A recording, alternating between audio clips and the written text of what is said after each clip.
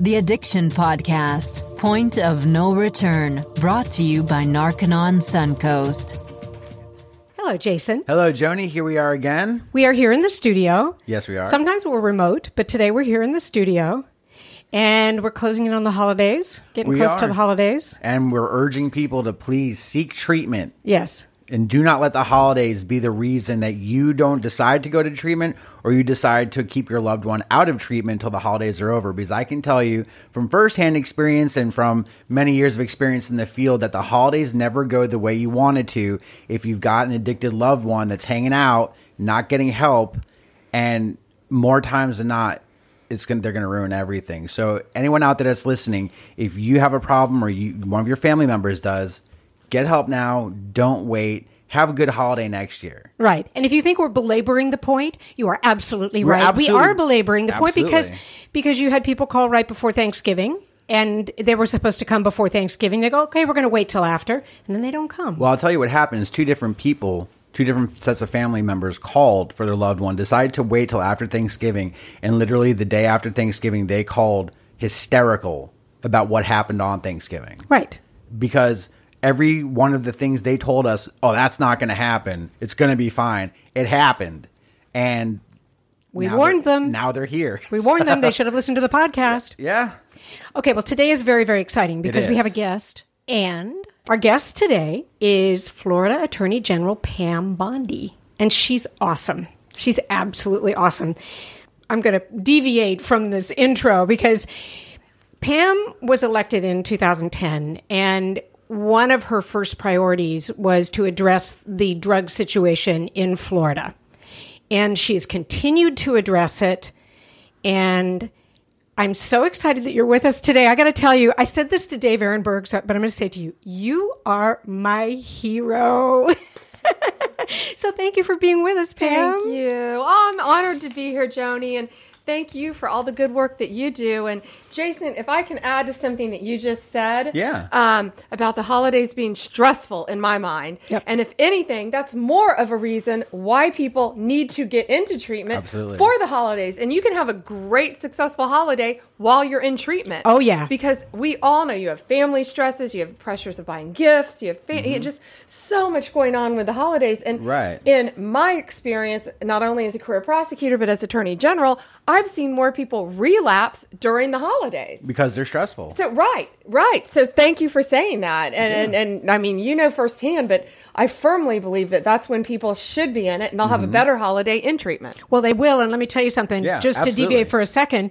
We actually went to Narconon for Thanksgiving because they have a chef and they had a full-on Thanksgiving dinner. There you go. So it could be good in treatment. Minus the stress. Exactly. And I always tell families, like, if they're addicted before the holidays, they're going to be addicted during the holidays. And if you think that's going to be this like quintessential American, the American dream holiday where everyone's sitting around a fire and everyone's opening presents and all that stuff, it's not what's going to happen because the addiction is still there. The addiction doesn't take a holiday. Be seeking drugs, going out and getting drugs because they're hooked on either painkillers, heroin, meth, or whatever it is. And they're just going to continue through that. So that's right. That's right. So this is a very timely broadcast. So exactly. Thank you. Exactly. Now, when you took over, one of the first things I remember you really addressing as Attorney General were the pill mills in Florida. What kind of, maybe just knew when you took office, but how did that come about that became an issue, that you addressed it as an issue, and tell us a little bit about what you did? Well, Joni, when I was running for office, I'd been a career prosecutor in Hillsborough County my entire career since I was in my early 20s. I'd prosecuted. So, my life was pretty much bound by Hillsborough County. But when you're running for a statewide office for the first time, I think I lost my mind. But when you're running for an office, we're the third largest state now, in the country, and 22 million people currently. But you're all over the state of Florida. And I was a career prosecutor. Yeah, I was floored. I had no idea 7 people a day in our state were dying from oxycodone abuse. Wow. 7 a day. And the worst part is the criminals were doctors in our state. I can't. And I call them criminals wearing white coats. Yes. Yes. And we had virtually no laws to prevent that. And whether you're here or really it was more prevalent in Broward and Palm Beach, South Florida. I went out with some of our sheriffs and you see these, they were everywhere. There's some statistic that there were more pill mills than McDonald's or something. I don't know if that's accurate, but something like that on every street corner. And you would go out and I would see lines and lines of cars. It was almost like a drive-through wrapped around these little dive strip malls where these doctors, if they were even in there, were just signing prescription pads for oxycodone pills. And it was ridiculous. And so, I learned the legislature, they had tried for 6 or 7 years to pass unsuccessfully legislation. And, I came in my first 3 months in office and I go, I don't need this job. I'm doing it for the right reasons and I'm going to go to war. And you did. And we were very blessed that we had great lawmakers and a great governor who backed me up. And so, now of the top 100 oxycodone dispensers in the entire country, 98 of them had lived in Florida. After our legislation, none of them live in Florida. And if we were an audience, we would all clap right now because that's amazing. We can clap. Okay, we can clap. Yeah, but exactly. You know what? But it's not to say though, and we all know this. It's not to say though that it's not over. You Right. do that and you think you've been successful, and then you get a call. I get a call from St. Joseph's Hospital, and I learn about the babies, all the babies being born exposed to oxycodone. So we started on that, and then all these crazy synthetic drugs, the bath salts, the designer drugs. So then I started outlining. It's like you feel like. It's just this constant cycle with the drug abuse in our country and in our world. And something else we found is you can't keep it contained to Florida. Right. It's a bipartisan group of AGs all over the country.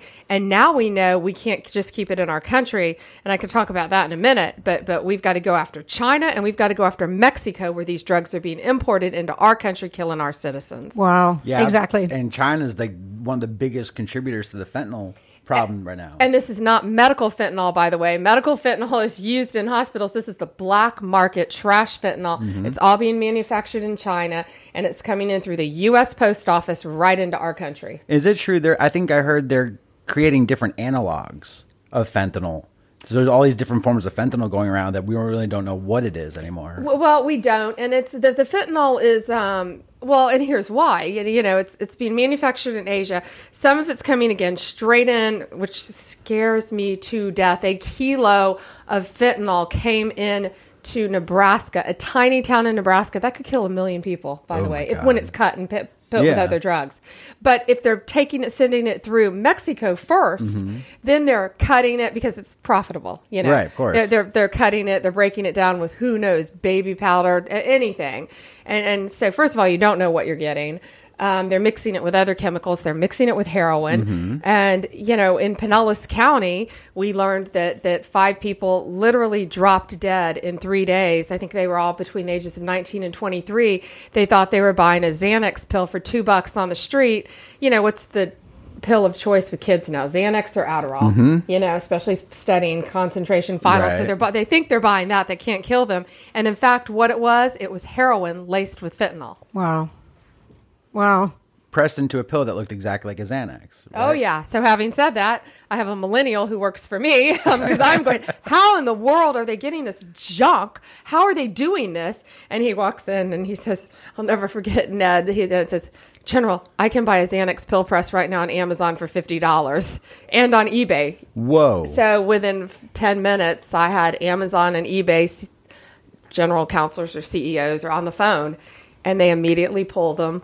And, they try to keep up with everything as best they can. That's hard, though. But yeah. Because they have so many products. Yeah. And so, I'll tell you, they were fast. They got them off. They were freaked out that they were selling them on there, And, but you can still order them. You can still get them. I mean, that's not going to stop the problem, but it's going to at least slow it down. Yeah.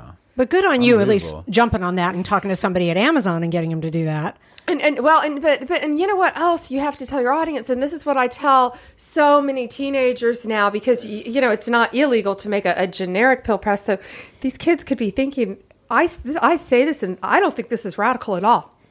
If you're at school and you say, I have a headache, and somebody you don't know offers you a Tylenol, don't take it. No. Don't take anything from anyone you don't know and trust. That's a very good point. You don't know what's in it. Because it could be anything. It could be anything. It's scary. It's a scary time to use drugs. Yes. These days. Right? When I was using drugs back in the day, you never had to worry about all this. I know I used to always say you had to worry about people making your drugs weaker. Like when I was using cocaine, you worried about getting a baggie full of baking soda. Now you have to worry about getting a baggie full of fentanyl or Xanax or whatever it is. So it's a much different time now than it used to be. It's absolutely crazy. Yeah.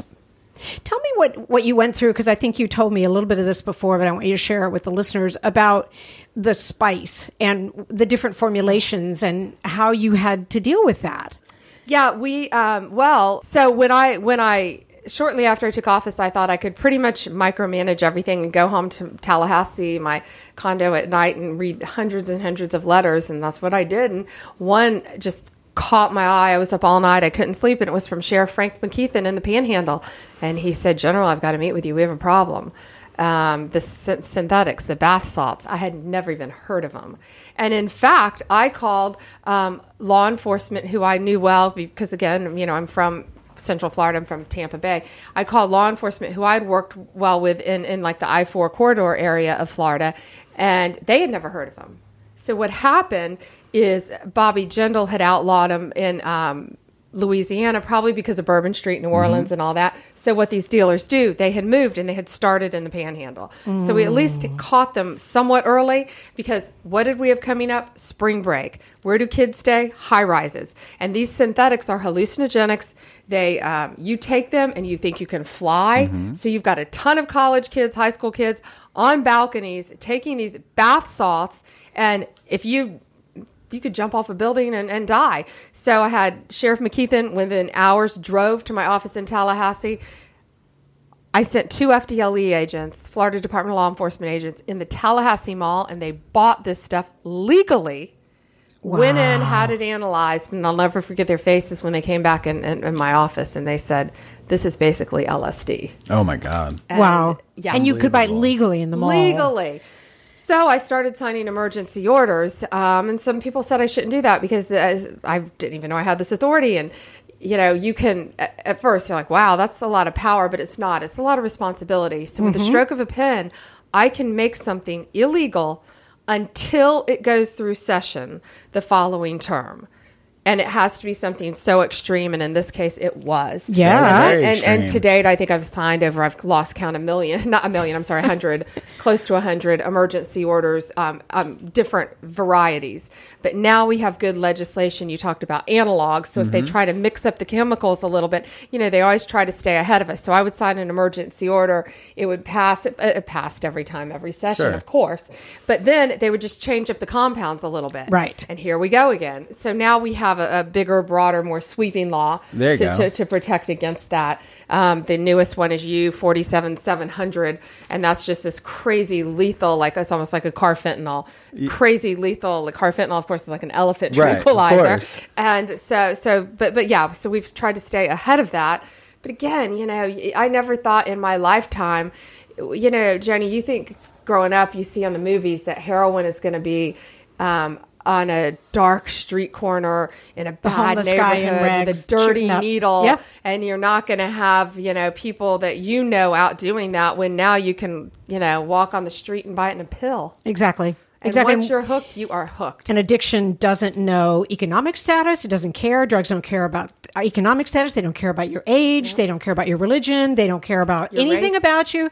It's across the boards. That's right. And so often now it's the young people and some of the older people who are like, they have high income. They're in higher class. Yeah, I mean, you don't just have drug addicts in the slums of the cities. You have drug addicts in middle-class America and the upper classes of society. It crosses all socioeconomic boundaries. It doesn't matter who you are. All it takes is for that perfect storm to happen that I always talk about, that you have some life problems happening, you take drugs, you all of a sudden have this realization that the drugs do something for you and handle something in your life that you can't get handled. It's game over. Right. Or you have an injury. You have minor surgery. You have something, and you have some stupid doctor who's still going to prescribe 30 or 60, and I'm going after somebody soon, you're going to hear, 30 or 60 oxycodone pills still to this day for someone who had outpatient surgery. Right. And she brought him to me and said, "Do I need this junk?" I said, "No way." And they're still prescribing that stuff. So you imagine, she weighs maybe 90 pounds. You start taking that stuff, then you're addicted. Then what? You move on to now all the stronger drugs, the heroin, the fentanyl, everything else. Especially as the doctors will cut you off after a while. Then you get to find out what withdrawal feels like. And then you hit the streets trying to find your pill of choice, which happens to be exorbitantly expensive. Then you're on to heroin and fentanyl. That's right. I told Jason one time when I was in Los Angeles seeing my new grandbabies, my back was out really, really badly. And so I went to an orthopedist and he prescribed steroids, which was fine, but he also prescribed a very, very strong painkiller that I refused to take. But because it was the same painkiller that my daughter-in-law had been prescribed after a C-section. Right. Those are not equal, I mean, back pain, it's not the same thing, Not even remotely. I have a question for you, Pam. So everything that you're doing in the state, are you able, or not, I know you're able to, but are you finding that other attorneys general throughout the country are kind of following your lead and doing some of the same things you're doing? Well, I wouldn't know if they're following my lead, but we're working so well together. Oh, good. It's it's a completely bipartisan issue with all of us. There are 56 of us. And we work so well together on this. Now, I've been co-chair currently of the Substance Abuse Committee for the National Attorneys General Association, still am. So, I have a leading role in that with one of my counterparts, Josh Stein in North Carolina. But that doesn't... we all work well together. We're a team as far as that goes. And again, we don't reinvent the wheel. We share ideas with each other, things that we've done that are successful, everything. But again... Do I think that I deserve any accolades for this? No, because we're not winning. Because people are still being addicted. Well, I would disagree with you. You do deserve accolades because you're making such huge headway. But we know it's a bigger problem. That's why the president. Tell us about the president's commission, because that's why he had to do that. Oh my goodness! The president cares so deeply about this issue, and I had known this personal story about him for a very long time, but he just finally shared it publicly that he had a brother who was an addict, and that's why the president does not drink, of course, has never done drugs. He's so anti-alcohol, everything, because of, what he saw in his family dynamic. And so the president cares deeply, deeply about this issue. And again, we've got to wrap our heads around it. And, someone who just really had never experienced, didn't understand it until this was Kellyanne Conway. And Kellyanne, now that she's seen it and meeting victims, because, I've prosecuted my whole life, so I've met so many drug-addicted victims, and Kellyanne had not. Mm-hmm. And so once you're really in that room, same with the president, really, and you're talking to these kids who have overcome, these tragedies of addiction and how successful they are. And again, it crosses no social line. It's, there's no social line, and they really care deeply. And so that's why we have to, as a country and as a world, wrap our head around this, this horrible, horrible issue. Yeah.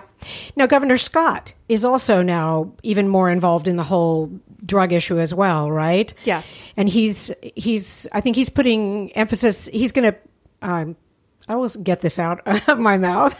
He's going to put money into helping with education and prevention and treatment in the state, right? Oh, yes, of course. And we have to have that. We have to have that because, in my opinion, it's got to start with enforcement. Has to start with enforcement. Supply and demand. We've got to cut off the supply of these drugs flowing into our country from China through the U.S. mail, the U.S. Postal Service. They're a disaster with what they're doing. They have to have more resources. We have to help our DEA agents monitor all these drugs coming in. Mexico, all the cocaine, the heroin, the fentanyl, everything coming in through Mexico. And if you look at Florida, the state in which we live, we're a peninsula. So, it's coming in through the Caribbean, through all different routes. Every port. Every single port it's coming in. So you have to have the enforcement. But then at the same time, we have to have the prevention, what you talked about. We've got to get into our schools. And the president has a lot of money, millions and millions of dollars for prevention, for education throughout the country as well. So we have to have the prevention at the same time, as well as the treatment, which Governor Scott, of course, believes in all of this with me. We have to have the treatment to get people the treatment that they need. And then you have to, once someone completes treatment, we can't just say, go forth and be fine. You have to help reintegrate people into society. And that's why I think halfway houses are so important. I'm a huge fan of drug courts for addicts, because an addict is they're going to mess up. That's the nature of it. I mean, you're not going to be perfect. You're going to relapse. And so that's why drug courts are so good. Yeah. I was going to say something. I was going to piggyback on what you said about prevention, is that I think prevention is the way we're going to actually handle the drug epidemic, because in order to curb the problem, we need to stop new people from becoming addicted. Right. So we need to handle and help the people that are already addicted get clean and live somewhat normal lives again. But also we need to prevent more people from becoming addicted in the first place. So the prevention efforts are amazing that we're getting going here. And that's a lot of what Narconon does, is we do a lot of drug prevention education. So people actually have information. They can actually make a logical choice in life. An educated choice. An educated choice. And they can actually understand what they might be getting themselves into if they're going to take that first pill, if they're going to take that first hit, that first line, or first whatever, that at least they have the information. And, when I was growing up in the 80s, it was very different. They don't start talking to you about all this until you're in high school. Right. And now, oh no, you've lost them. You've got to start in junior high school. It's crazy. I would even say you could start at 6th grade. You could start at elementary school. Absolutely. Middle school. Because one of the addicts the former addicts that I interviewed on the podcast, how did he get introduced? 12 years old on a Boy Scout trip. So that's 6th grade when you're saying 12 years old. I think we have to go with the younger kids and the parents. I think those are the two demographics that we should focus on in terms of education. This is Miss Expert here, but that would be my idea, because parents miss the indicators, as you know, over and over again, Jason, because they call you. True. They go, how do I know my kid's addicted? And then they describe the symptoms and you go, sounds like it, do a drug test. And then you have the kids. And I have said this before, but I believe in my total heart of hearts that if you take younger children and you explain why, and you give them the actual facts and the truth about drugs and why not to do them, they will make the right decision. If you just say no, that's like holding a red cape in front of a bull, okay? It just is. But if you really give them you educate them on the facts, I think they will say no. Agree. But all of these factors that we've talked about, you've got to hit them all simultaneously. That's right. Yeah, absolutely. The treatment, the prevention, the education, everything. That's right. It's got everything at the same time. It's a multi-pronged approach. You can't just do it one way. You have to do it multiple different ways, and eventually something's going to work when you can kind of push everything together. Like you said, the prevention, the education, the rehab, the aftercare, everything. It comes together, and hopefully we're going to start to see the numbers dropping on people dying from overdoses and people nearly becoming addicted. I pray. But again, we have got to cut off the supply, because that's how so many people now are getting addicted without even knowing it. And because these crazy drugs are so strong now, the second you take one, you don't own your life anymore. That's your right. life is over. That's exactly right. The drugs own you, and they control you and everything you do. And that's why they'll sell you a pill for $2 and tell you it's something else, because once you take the first pill, you're addicted and you want more and more and more. And you'll spend everything you have, you'll lie, cheat, and steal to get drugs, because you don't have a choice. Absolutely. That's right. You no longer have the ability to say no once you're addicted. I think we talked about that in a previous episode, is that there's that idea of why don't you just stop? That's what parents will say. Why doesn't he just stop? Or why didn't she just stop? You don't have that option. Can't. That drug owns you. Once you've gone down that road. That's right. So what else would you like to tell our listeners about the subject and where we're going with it? And well, just parents. Parents need to take a very active role in their kids' lives. And of course, we know, we've already said this is all age groups, every background you can imagine. But parents need to, you can't keep this stuff in your medicine cabinet. We've said that forever. Right. Can't do it. And don't flush it down the toilet, of course. Take it to your local law enforcement drug take back days to get rid of it. Right. But you can't keep it in there, because the kids or their friends will come in and get it. And you have to have the conversation with your children. I did that on a continuing basis. You have to have that conversation. It may not be an easy conversation to have, but you have to do it. Sure do. And you have to watch for the signs. You have to watch for the indicators. Because they'll be there. If your child is an addict, they will be there. And I think a lot of parents are in denial. I mean, I think they think, well, my friends' kids might do it, but my kids would never do that. Yep. And what they have to understand is their kids, again, might not know what they're getting into at first. Yep. Right. And then once they're in it, they don't have a choice. That's right. Well, I interviewed Jason's parents, because because they wanted to be interviewed. Yeah, and he suggested that I do that. And it was classic because his mother enabled him while he was an addict. His father knew he was an addict and told her over and over again. And he said to her, he said, "You enabled him." She said, "I did."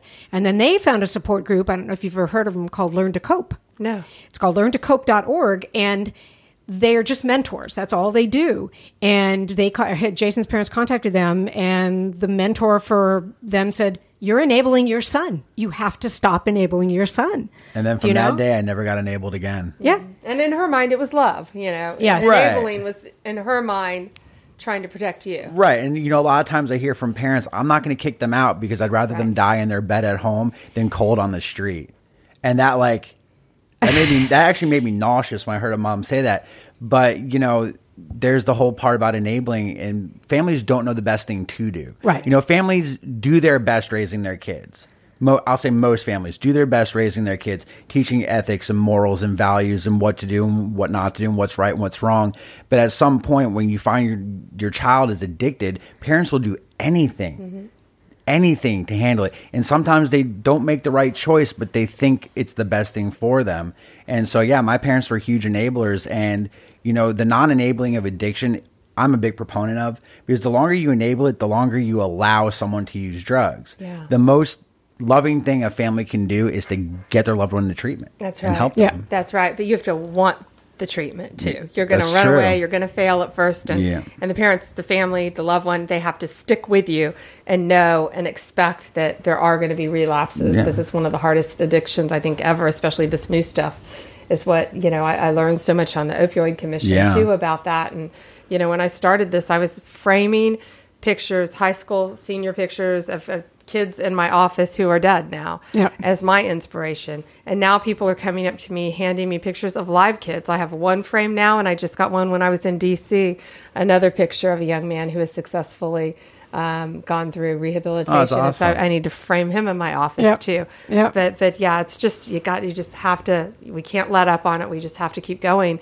And thank you, because every time you talk about this, you are saving a life. Well, and that's how you have to look at it, I think, so it doesn't get so overwhelming. If I can save one person, if we can help one person, then everything you're doing is worthwhile, and then everything else falls into place. You've done your due diligence. Exactly. Try to help. Exactly. Well, thank you so much for being with us today. Thank you. And this is an open invitation for you. If you, as Attorney General, run into any major situation in the drug area that you want to communicate to our listeners, you just have to let me know. I will have you back on anytime. Thank you. Because like I say, you are my hero. And I don't say that just because I like you. I say it because you don't just say that something should be done and then sit back and hope that something should be done. I mean, you take action, and I think it's evident in the state that you take action. And I'm glad you're our Attorney General, and I live in Florida, because I know you have a goal to make this a safer state and a state where people want to come and live. And I think that goal is being achieved. It's not done. We all know we have more work to do, but you have made great strides. Thank you. And I'm just so lucky in Florida to have the legislature that backs me up, and an incredibly great governor who understands this and is 100% supportive, and a president. Exactly. Thank you, Pam. Thank you. So that was pretty cool, wasn't it? Awesome. That was awesome. Did you like that? I did. She's a very cool lady. Aren't you glad she's our Attorney General? I'm extraordinarily happy, because we have someone on our team, on our side, trying to fight the drug epidemic. And that's her goal. That's her main goal, is to keep fighting the drugs, keep fighting the importation of, new synthetics from China and Mexico, keep the heroin problem at bay, keep the fentanyl problem at bay. This is fantastic. And she takes no prisoners. I mean, she will just do whatever needs to be done, which I think is rare for a politician. Usually politicians are trying to cover their own BUTTS. Yeah. She's not like that. She's like, I'm going to do what needs to be done. Well, I feel very comfortable having her in the Attorney General position for Florida, because she's got the right purpose. She's got the right purpose. She's got the right idea. She's got a great attitude about it. And it's almost comforting. Yep. It's almost comforting to feel like we're not so alone in all this, that we have really high up people fighting the same fight you and I fight every day. Well, you fight it every day. I fight it every week when we're here together. So we are a week out from Christmas. Yep. you need to get help now. Now. If you need help, if you have a friend or family member that needs help, please don't wait until after Christmas. Please don't wait until after New Year's. Do it now. Make your I can't even talk. Make your New Year's resolution to help your loved one now. Don't wait till New Year's. Let's do it now. And have the new year start with your new loved one or a new you or your new family or whatever it is. Come to treatment. Exactly. There's no better time than now. Nope. We'll talk again next week. You got it. You have been listening to the Addiction Podcast, Point of No Return. For more information, call 877-339-3324 or visit www.narcanonsuncoast.org. Narcanon is a non-12-step rehabilitation program based on the works of L. Ron Hubbard.